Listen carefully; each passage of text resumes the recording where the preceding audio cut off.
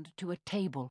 He feels a piece of something hot slide down his face and slop onto the floor, and he pulls hard against the bindings until his skin breaks, but he cannot budge them.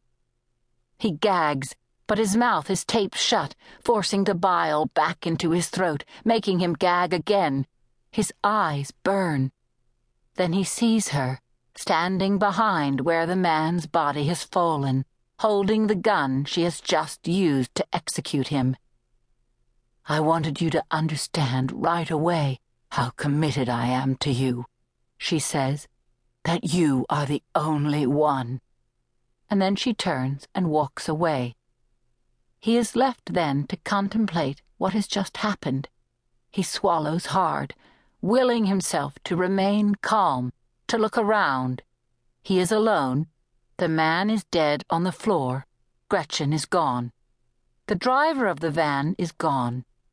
Archie's blood is pulsing so violently that it is the only sensation. Time passes. At first, he thinks he is in an operating room. It is a large space, walled with white ceramic subway tiles and well lit by fluorescent lights. He turns his head from side to side and sees several trays of instruments, medical-looking machinery, a drain on the cement floor. He strains again at his binds and realizes that he is strapped to a gurney. Tubes are coming in and out of him, a catheter, an IV.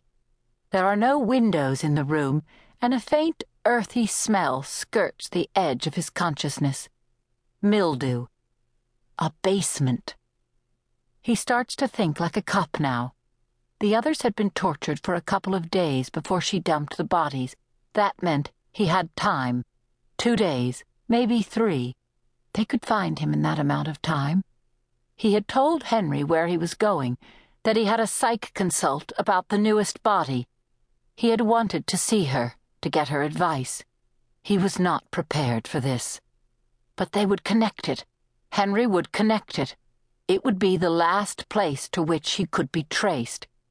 He had made a call to his wife on the way. That would be the last point of contact. How much time had passed since he had been taken? She is there again, on the other side of the table, from where the body still lies, thick, dark blood seeping onto the gray floor. He remembers when she had first introduced herself, the psychiatrist who had given up her practice to write a book. She had read about the task force and had called him to see if she could help. It had been hell on all of them. She offered to come in. Not counseling, she had said, just talk. They had been working on the case for almost 10 years, 23 bodies in 3 states. It had taken a toll. She invited those who were interested to come to a group session, just talk. He had been surprised at how many of the detectives had shown. It might have had something to do with the fact that she was beautiful. The funny thing was, it had helped. She was very good. She pulls the white sheet covering him down so that his chest is exposed, and he realizes that he's naked. There is no self-consciousness attached to it. It is merely a fact. She places a hand flat on his breastbone. He knows what this means. He has memorized the crime photos, the abrasions and burns on the torsos. It is part of the profile, one of her signatures. "Do you know what comes next?" she asks, knowing that he does. He needs to talk to her, to stall.